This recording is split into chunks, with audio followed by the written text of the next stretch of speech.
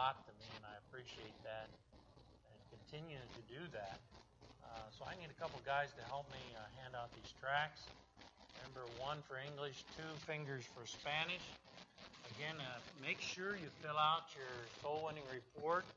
This is all about being accountable. So 1 finger for English, 2 for Spanish.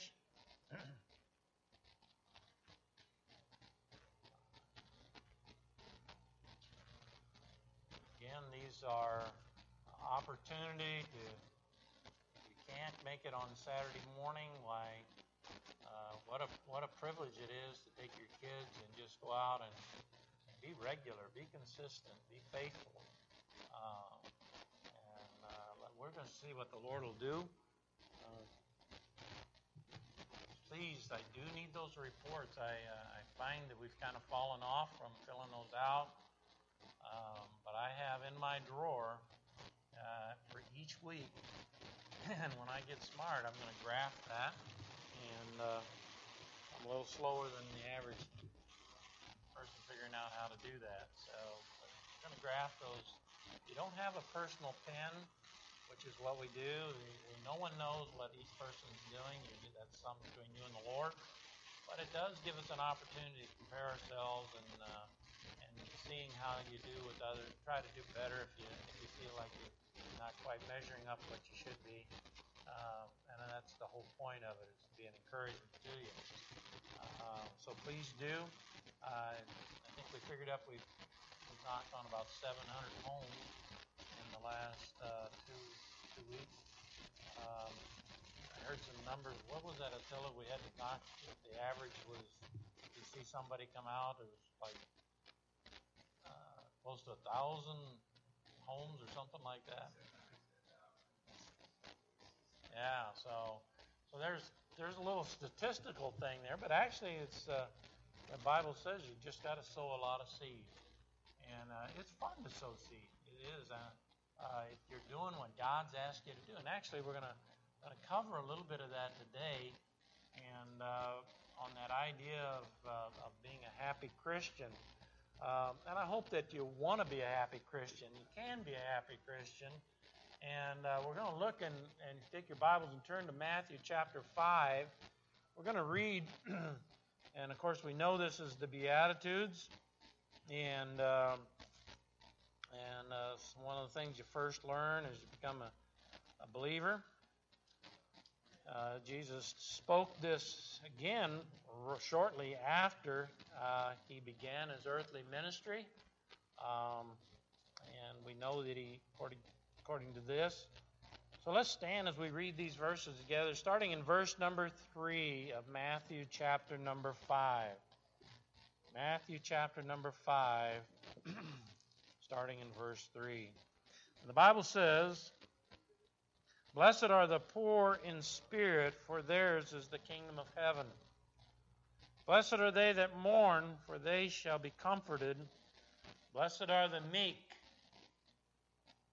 for they shall inherit the earth. Blessed are they which do hunger and thirst after righteousness, for they shall be filled. Blessed are the merciful, for they shall obtain mercy. Blessed are the pure in heart, for they shall see God. Blessed are the peacemakers, for they shall be called the children of God. And blessed are they that are persecuted for righteousness' sake, for theirs is the kingdom of heaven." The last verse, "Blessed are ye when men shall revile you and persecute you and say all manner of evil against you falsely for my sake." We'll do one more verse, verse 12. "Rejoice and be exceedingly glad, for great is your reward in heaven. For so persecuted they the prophets which were before you." Let's pray. Father, we thank you. Lord, you have said in your word that, Father, that we could reach a place of, Father, blessedness. And, Father, a place that, Father, would have your greatest and richest relationship with you. Lord, we ask you that, Father, you'd help us to have a vision, Father, for what that can be and what it should be. I pray that, Father, as we look at our lives and we look at the potential, that, Lord, we look at it in a way that would reflect a great joy and rejoicing to be counted worthy to be a part of that kingdom of God. Help us today as we give your word. In Jesus' name, amen. You can have a seat. I use the word happy, and I'm really very, very careful here, because the word blessed is not exactly the same word as happy. And I'm going to do a little time to teach that. I am believing in the Word of God. The Bible says blessed and not happy. There's a reason it says that. And it's good that we know why and know the difference. Because there is a difference. If you go to probably some of the newer translations, they probably take out the word blessed and put in the word happy. But I know that we use the word happy a lot more frequently than we ever use the word blessed. And so I'm going to use that, and we're going to show you the terms and definitions as we go through this, and hopefully it'll be a help to you.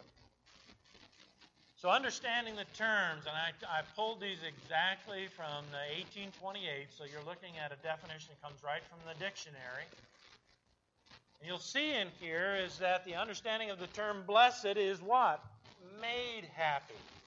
All right? So not only that the idea of happy, but you're made happy, or prosperous, or extolled, or pronounced happy. So when we think of blessed are the poor in spirit, they're made happy. All right?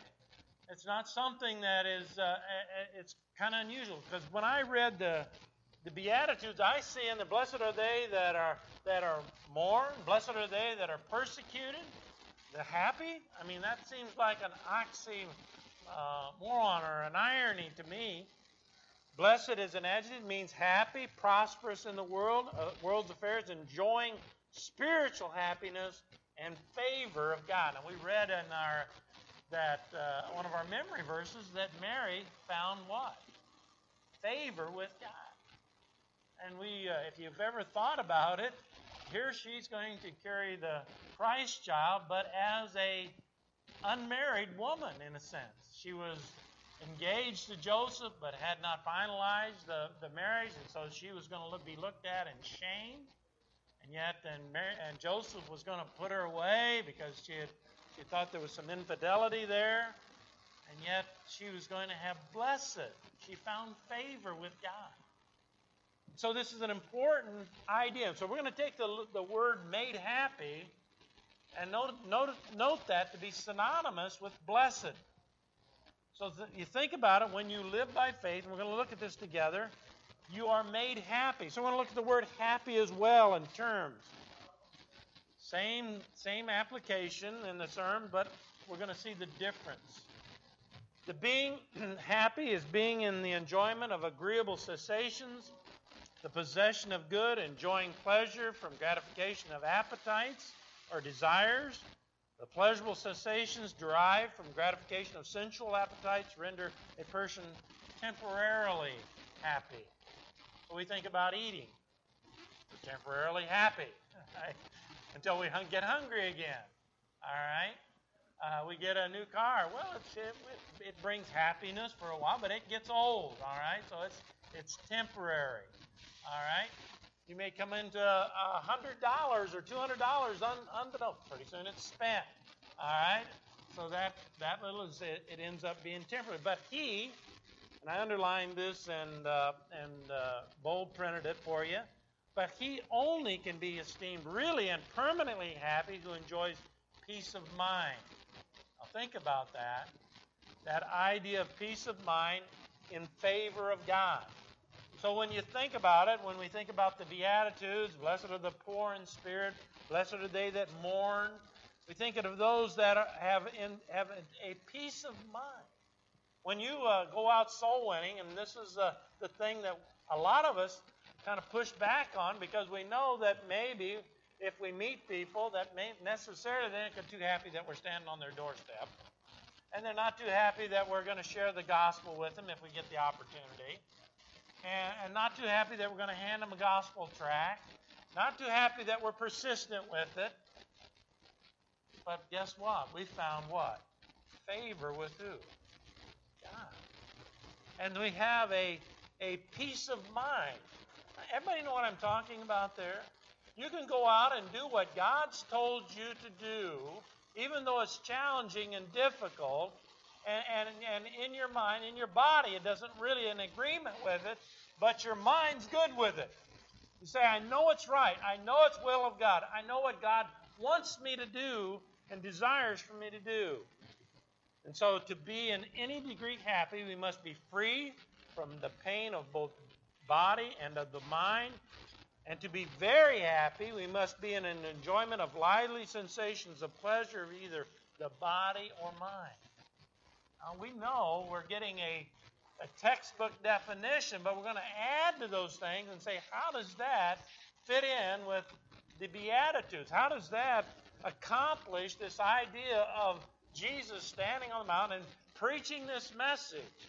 We've got to step back. If you're in your Bible still, we're going to look at what happened previous to this in chapter number 5. It says in verse 23 of chapter 4, follow along as I read, chapter 4, verse 23, and Jesus went about all Galilee, teaching in the synagogue and preaching the gospel of the kingdom, healing all manner of sickness and all manner of disease among the people. And his fame went throughout all Syria, and they brought unto him all the sick people that were taken with divers diseases and torments, and those which were possessed with devils, which were lunatics, and those that had palsy, and he healed them. That sounds like a mess. I mean, people that were hurting, and people that were discouraged, and people that were afflicted by demons and devils and lunatics. And guess what? He had a message of happiness, of blessing. The gospel is what? When you go up to somebody's door, you say, I got the gospel. What is it? It's good news. You are a purveyor of good news. You are, by your daily life and living by faith, are a purveyor of God's word and God's will and God's mind. You know what salvation is. You know what it was like before you became saved, and you had the uncertainty of and you didn't even want to think about dying or death or hell. Guess what? You have good news. And you know that if someone would take the time to listen, and you know if someone would be just a slightly bit objective, that they could get saved too. And that's good news. You get the chance to be the one that carries that wonderful news, to be a part of the kingdom of God that Jesus was enlisting at that time. How can a person be made happy or blessed? I don't know about you, but that's what I want. I don't want to go through my Christian life kind of ho-hum and, I got to do this and I got to do that. I heard the preacher this morning talking in Sunday school on giving. And boy, if you've not been a tither, if you've not been consistent in that, you say, well, you know what, I'm struggling the way it is. I mean, I'm just barely making it the way it is. I'm paying my bills, but there's not much left over. You talk about God blessing that. He's going to open the windows of heaven, and I'll pour you out a blessing, and you won't have room to receive. I mean, he's talking about being shaken down and filled and running over. What planet do you live on? And yet God says blessing. Well, the first thing is, as you might guess, salvation. Listen, if you're not saved, then any of the things probably you're going to hear in church aren't going to mean much to you. And listen, salvation, and I'm under the firm conviction that many church, I mean, people that come into church and darken the doors every Sunday to some degree, and yet they don't have any real joy or happiness. They come because of what? They come because I probably should. It's probably the right thing to do. But you think about it, is their heart in it? What do they do the rest of the week? Is the rest of their week involved in memorizing the Word and sharing the gospel and having their devotions and being involved in the kingdom of God? Or is it just kind of doing the rest of the things, what they want to do the rest of the week, and then having to do their duty on Sunday? I had to say, a lot of folks got a hope so, maybe so, think so salvation. Listen, the kind of salvation that God has called blessed is the one that's most. I don't know about you. I want to know for sure. I've had it so many times, and even people that I know, and I think I'm going to go. I think I'm all right with God, but they don't know for sure. See, that blessedness has to always begin with salvation. Look at Romans chapter. Take your Bibles. You might not be able to see all this from up there. Romans chapter number 4. The blessedness that we have when we think about what God has given to us in salvation.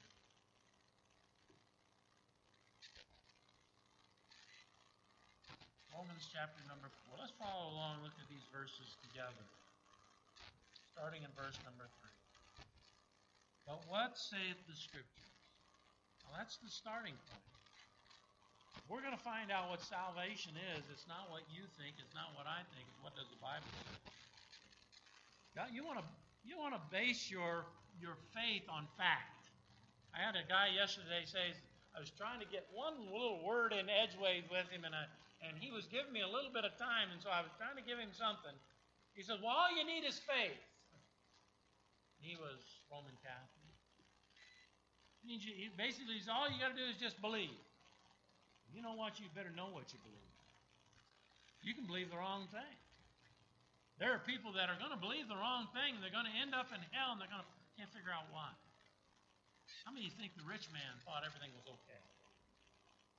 How many think that, hey, I'm doing all right? Man, look how I'm doing. I mean, I'm taking care. I'm eating good. I'm dressing good. Life is good. A lot of doors we knock on, life is good for folks. But it won't be but they don't have salvation. So it begins with the Scripture. Abraham what? Believed God, and it was accounted to him for righteousness. Abraham what? Abraham trusted God. Verse 4.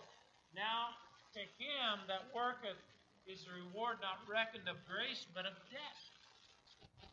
So salvation is a work of grace.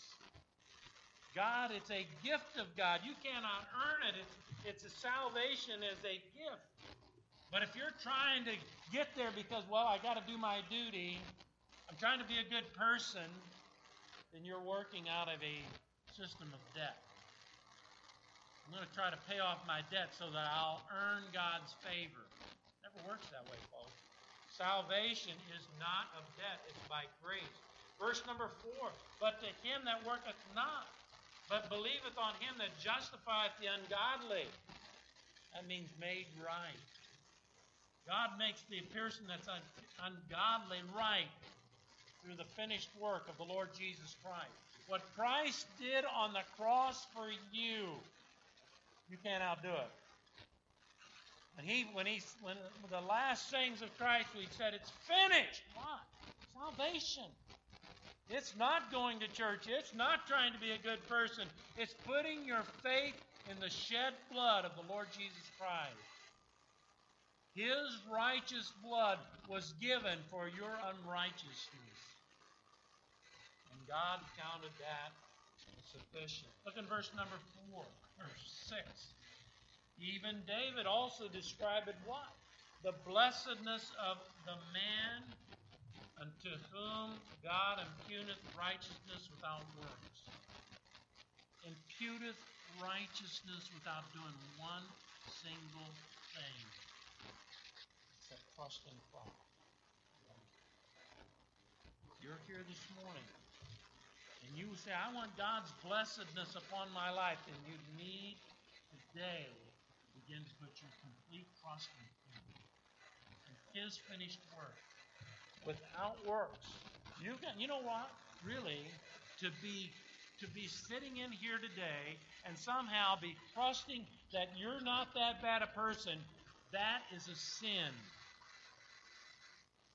You're trusting in who you are. That you're not like so-and-so or so-and-so. I'm better than they are. Listen, you're trusting in your own goodness. Take your Bibles and turn over to Romans chapter 10 just for a moment. Romans chapter number 10.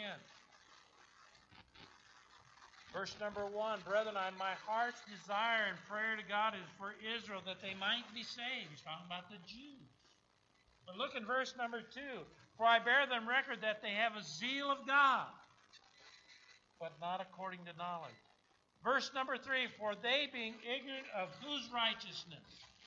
God's righteousness. And going about to establish their own righteousness, have not submitted themselves unto the righteousness of God. That's a soul winner's verse, you know that? Listen, if you're going about to establish your own righteousness, that means I'm trying to figure out why I deserve to go to heaven. Because of this and this and this and this that I've done in my life. You're going about to establish your own righteousness and have not submitted yourself unto the righteousness of God. The salvation is something that God imputes His righteousness to you. Verse number 7 of Romans chapter number 4, saying, Blessed are they whose iniquities are forgiven, whose sins are covered. Forgiven and covered. Doesn't say anything about you working for righteousness. Verse number 8, Blessed is the man to whom the Lord will not impute sin. So what is it? First of all, you've got to be saved. If you want to see the kind of made happiness. You'll never, if you're struggling to maintain some kind of Christian walk, ask yourself the question, are you genuinely born again? Please. I so wonder in my life that when I stand before God as the pastor of this church, did I warn people that went to church week after week after week after week, and yet they were trusting not in the finished work of Christ, but in their own self. And I'm going to tell you what, that's not going to be an easy one for me. That's why your pastor said, Pastor, you preach this every week. Because I doubt. Some people struggle. They struggle to live the Christian life. And the only reason I think you can, I thought about it. When I got saved, I thought, wow, I knew the difference. I was working to get to heaven, and this guy shared with me the gospel of Christ. And I said, wow, I've never heard this before. And I couldn't wait to be baptized. And I couldn't wait to tithe. And I couldn't wait to be in church 3 times a week. You think I'm crazy? No. I wanted to be in a place where they love God. I remember when they said that, well, we're not going to have church through the summer because there's not a good attendance. Or we're not going to have a Sunday school in the summer. I said, well, you're not going to have Sunday school, but I'm going to Sunday school somewhere. You say, why? Because I had salvation. I knew what God had done for me, and I couldn't wait to serve God. And if you're struggling to want to serve God, ask yourself the question, why? I want to say, man, God has been so good to me. And you know you don't deserve a thing from it. How's a person made happy or blessed? No, salvation is the start. But secondly, you can only continue in a made happiness by faith.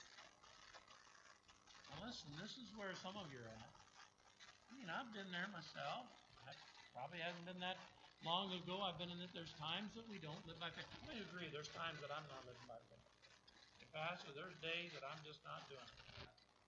I'm doing what I want to do. I'm kind of just letting go of the things that I know I need to do, what God's told me to do. I put it on a little coaster. I'm idling.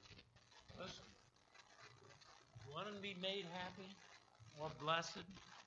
Then you've got to understand, it is a work of faith. Look at Psalm chapter 84. If you can't read it from where you're at, I encourage you maybe turn to your Bible.